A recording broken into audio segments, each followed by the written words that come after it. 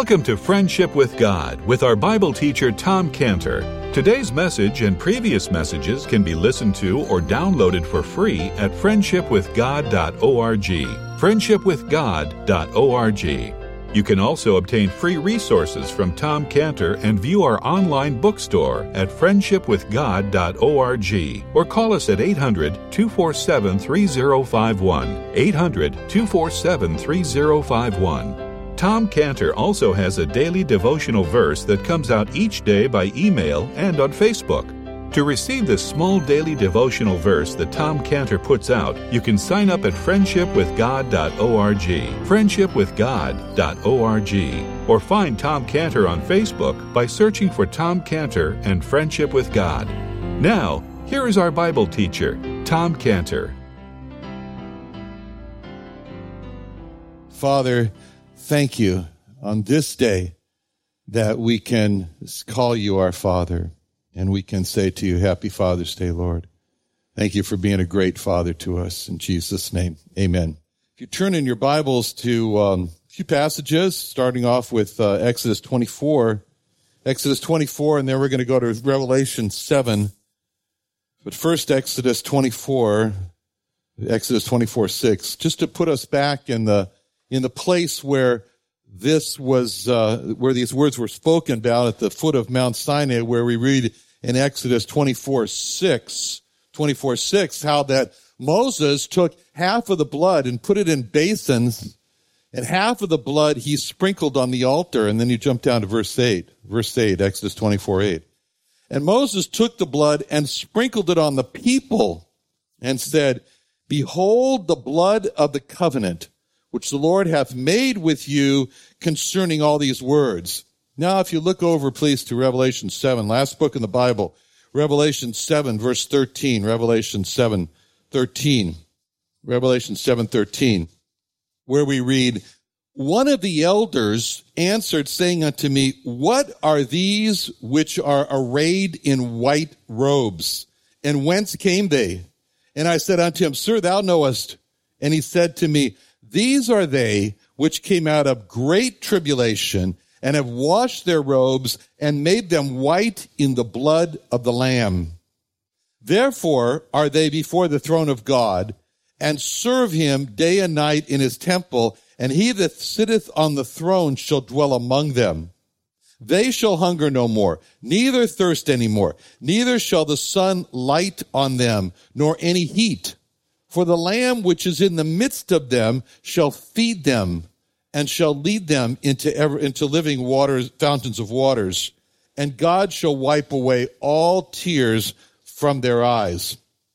Now, the focus of our messages on this subject has been really from this day that Moses stood above all the people there of Israel, and he took the blood of the sacrifices, and first he went and sprinkled the altar like we just read.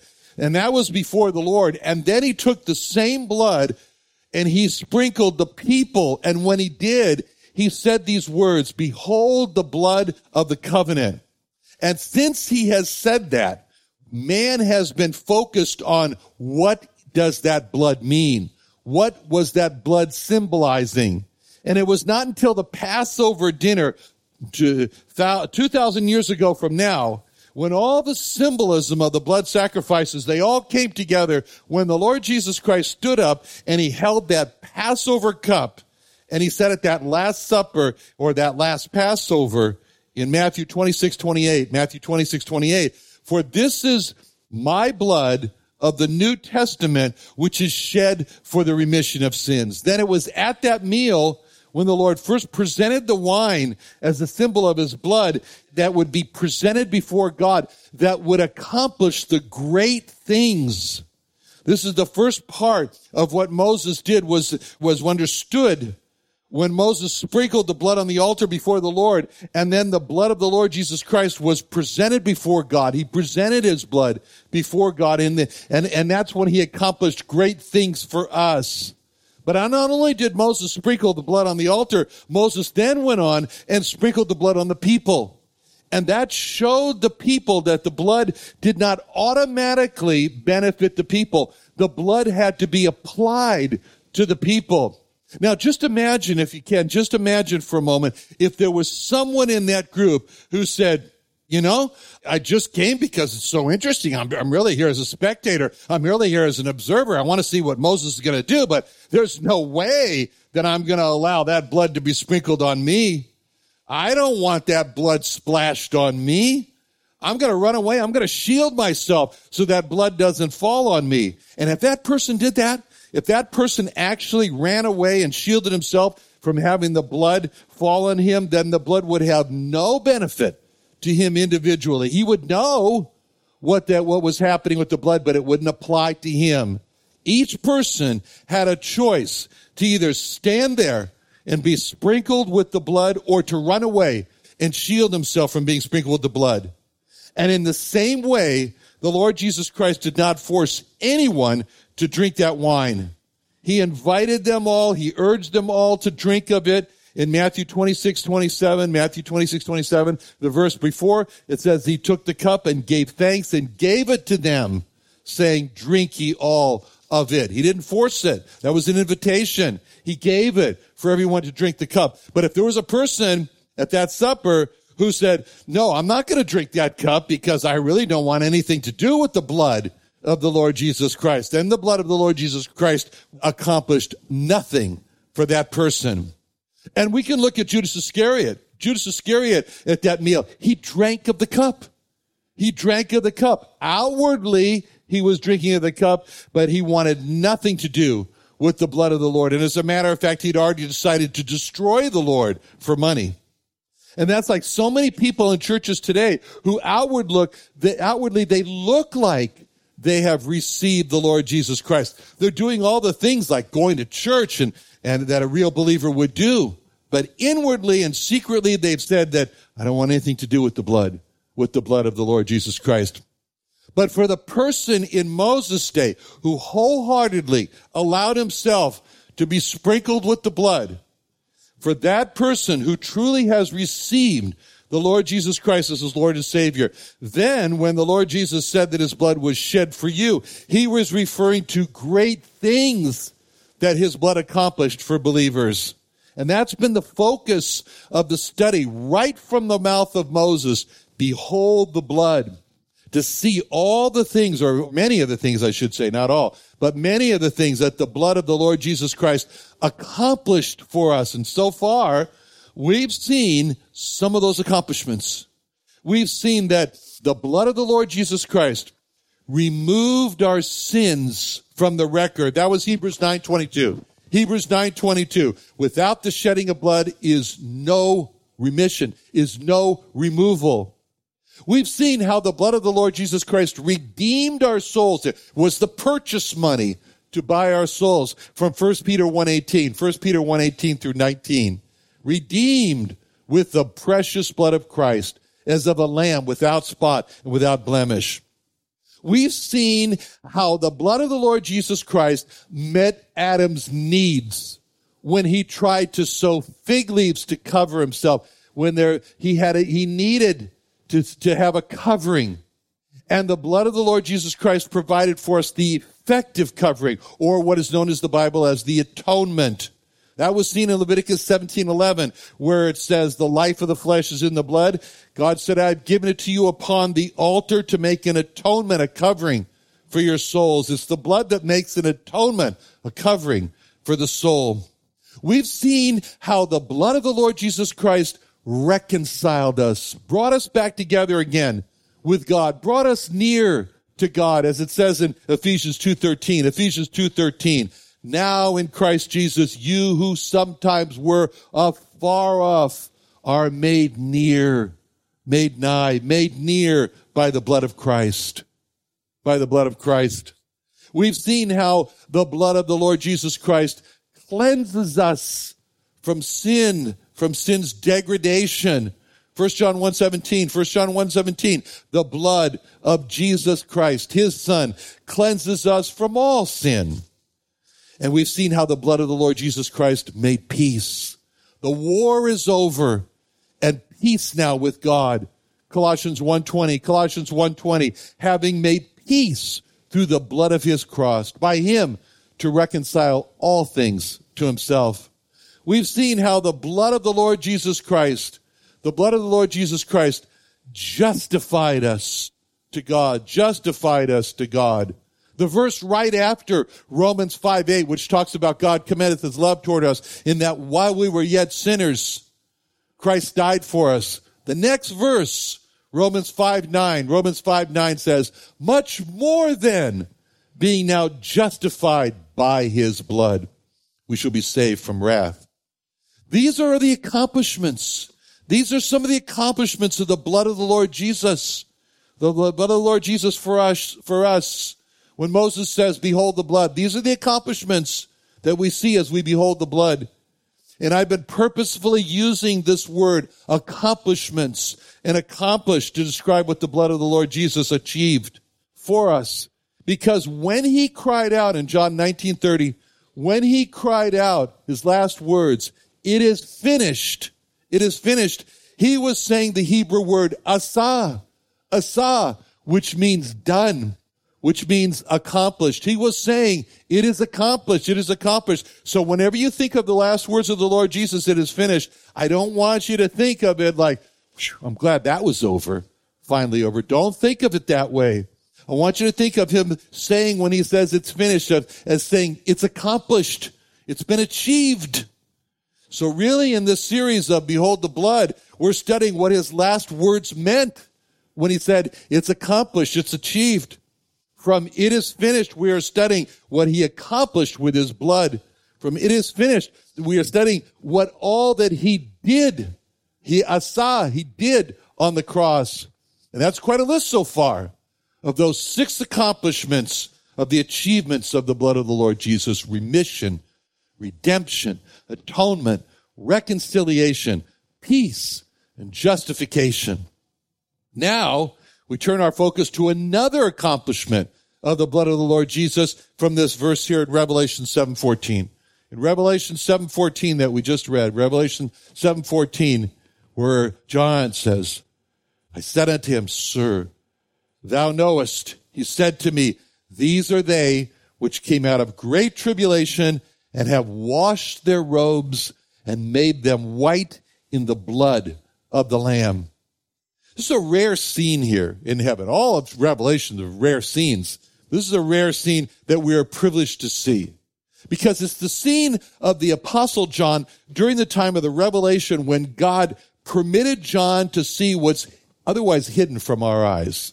And in this particular scene, John sees himself in heaven, and there's so much that just amazes John. And one of the elders brings John's focus on a special group of people there who are wearing white robes, as it says in verse 13. Verse 13 says, arrayed in white robes. And so John, looking at these stunningly white robes that they're wearing, the elder asked John 2 questions now. The first question is, who are these? Who are these? Or, what are these which are arrayed in white robes? And the second question is, where did they come from? Where did these people come from? Or whence came they? Now, with that first question of who are these, there's so much loaded into that question. Who are these? It's a question loaded with marvel, like what a marvelous sight this is to see this large group of people in this magnificent white robes. Who are these? It's a question that's loaded with admiration. I admire, I envy those dressed in those beautiful white robes. Who are these is a question that's loaded with attention, like, just look at those dressed in those remarkable white robes. The question, who is this, means the same as turn your eyes over there, as the Song of Solomon said in Song of Solomon 3:6, when it says, who is this that cometh out of the wilderness like pillars of smoke, perfumed with myrrh and frankincense, with all powders of the merchant?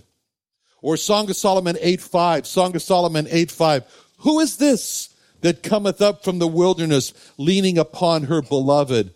I raised thee up under the apple tree, there thy mother brought thee forth. See this question, who is this? It means the same as, turn your eyes over here, look at this. And that's what Isaiah said about the Messiah in Isaiah 63:1. Isaiah 63:1. Who is this that cometh from Edom with dyed garments from Bozrah, that this is glorious in his apparel, traveling in the greatness of his strength? I that speak in righteousness, mighty to save. See, this question of who is this? It means the same as turn your eyes over here, as Jeremiah said about the Lord Jesus in Jeremiah 46:7. Jeremiah 46:7. Who is this that cometh up as a flood, whose waters are moved as the rivers? This is, will you look at these people in these white robes?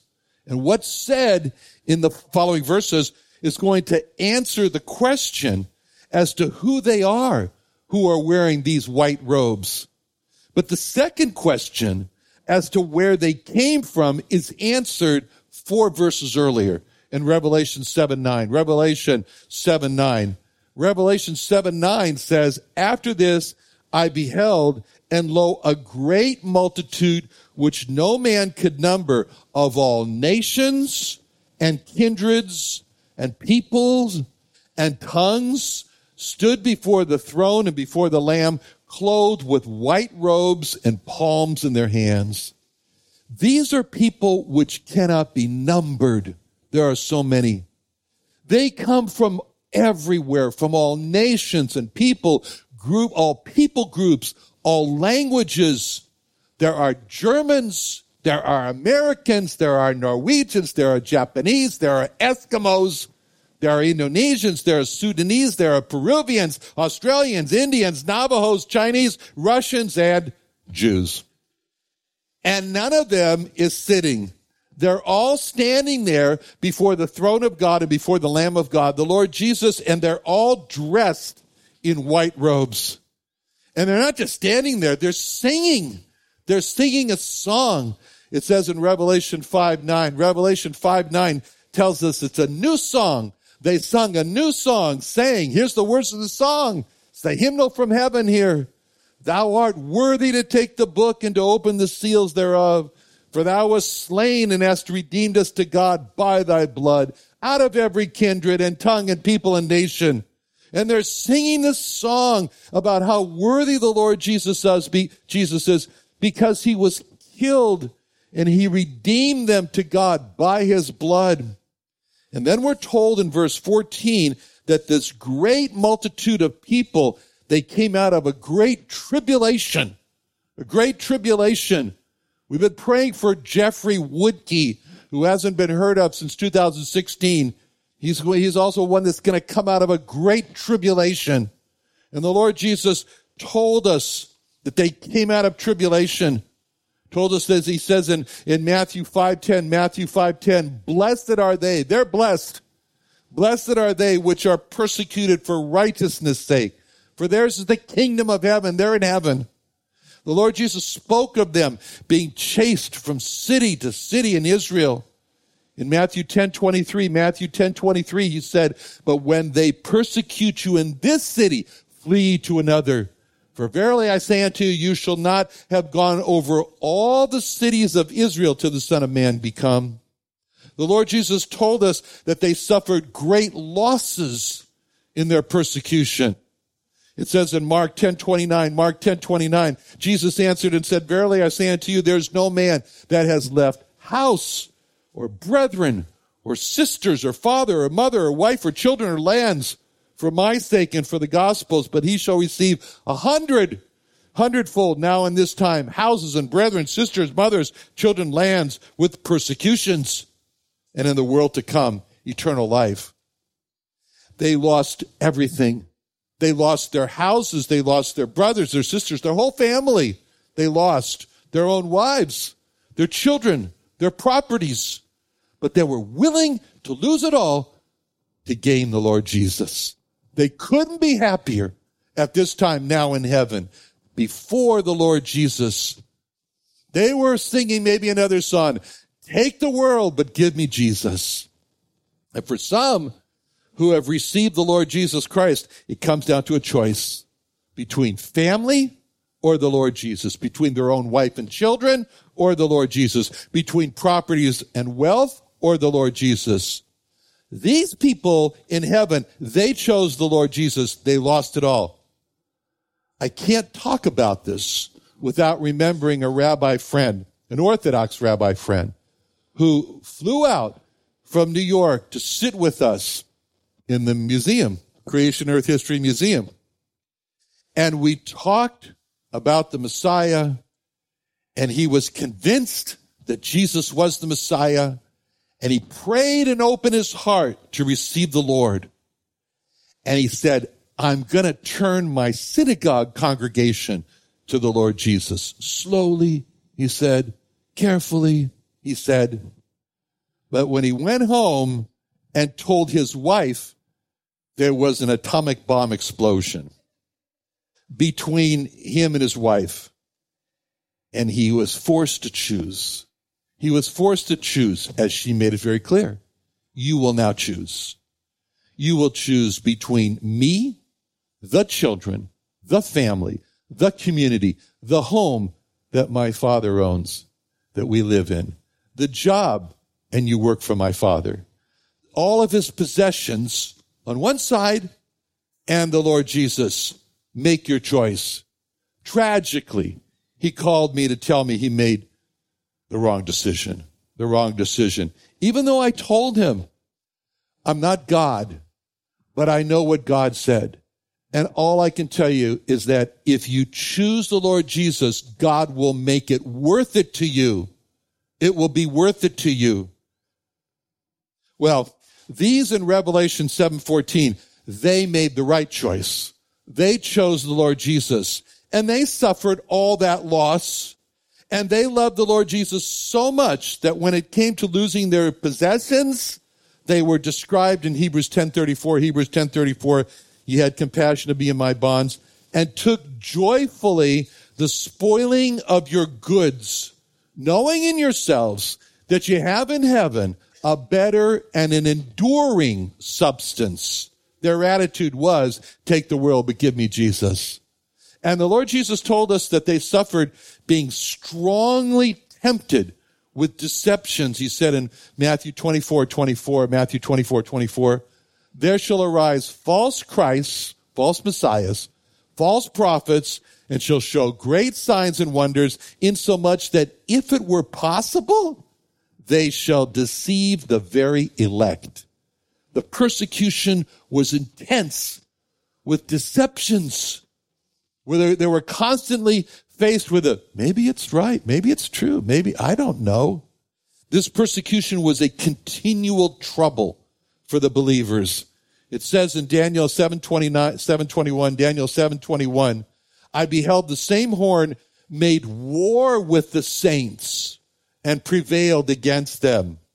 War with the saints, also spoken of in Revelation 13:7. Revelation 13:7, it was given unto him to make war with the saints and to overcome them.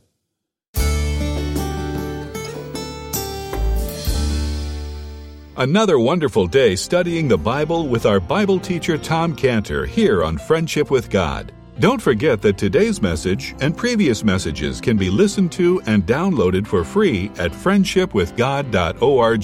friendshipwithgod.org. You can also go online to find free resources from Tom Cantor and our online bookstore at friendshipwithgod.org. You can also find Tom Cantor on Facebook, and you can also go to friendshipwithgod.org and sign up for his daily devotional. Tom Cantor is also the founder of Israel Restoration Ministries. You can visit that website at israelrestorationministries.org. You can write to Tom Cantor at P.O. Box 711330, P.O. Box 711330, Santee, California. Santee, California 92071. Or email Tom Cantor at tomcantor@friendshipwithgod.org. Tom Cantor at friendshipwithgod.org. Or for more information about Tom Cantor and Friendship with God and Israel Restoration Ministries, call us at 800-247-3051. Experience a short-term missions trip to Israel, the land and people to whom the Lord Jesus Christ will return. Not only walk where the Lord Jesus walked, but reach who He reached, the lost sheep of the house of Israel. Be a part of the encouraging Jewish friends to receive the Lord Jesus. Israel Alive is all about making friendships with lost Israelis that will hopefully be eternal. We hope you'll join us in reaching the nation of Israel, one friendship at a time. For more information, visit us at israelalive.org. That's israelalive.org. What are you doing Sunday nights? Join Friendship with God radio Bible teacher Tom Cantor of the Friendship with God Fellowship Church every Sunday night at 5:30 p.m. at the Creation and Earth History Museum in Santee, California. Watch and listen live around the world to Tom Cantor Sunday evening on YouTube.com by searching for the Friendship with God Fellowship or by going to our homepage at friendshipwithgod.org.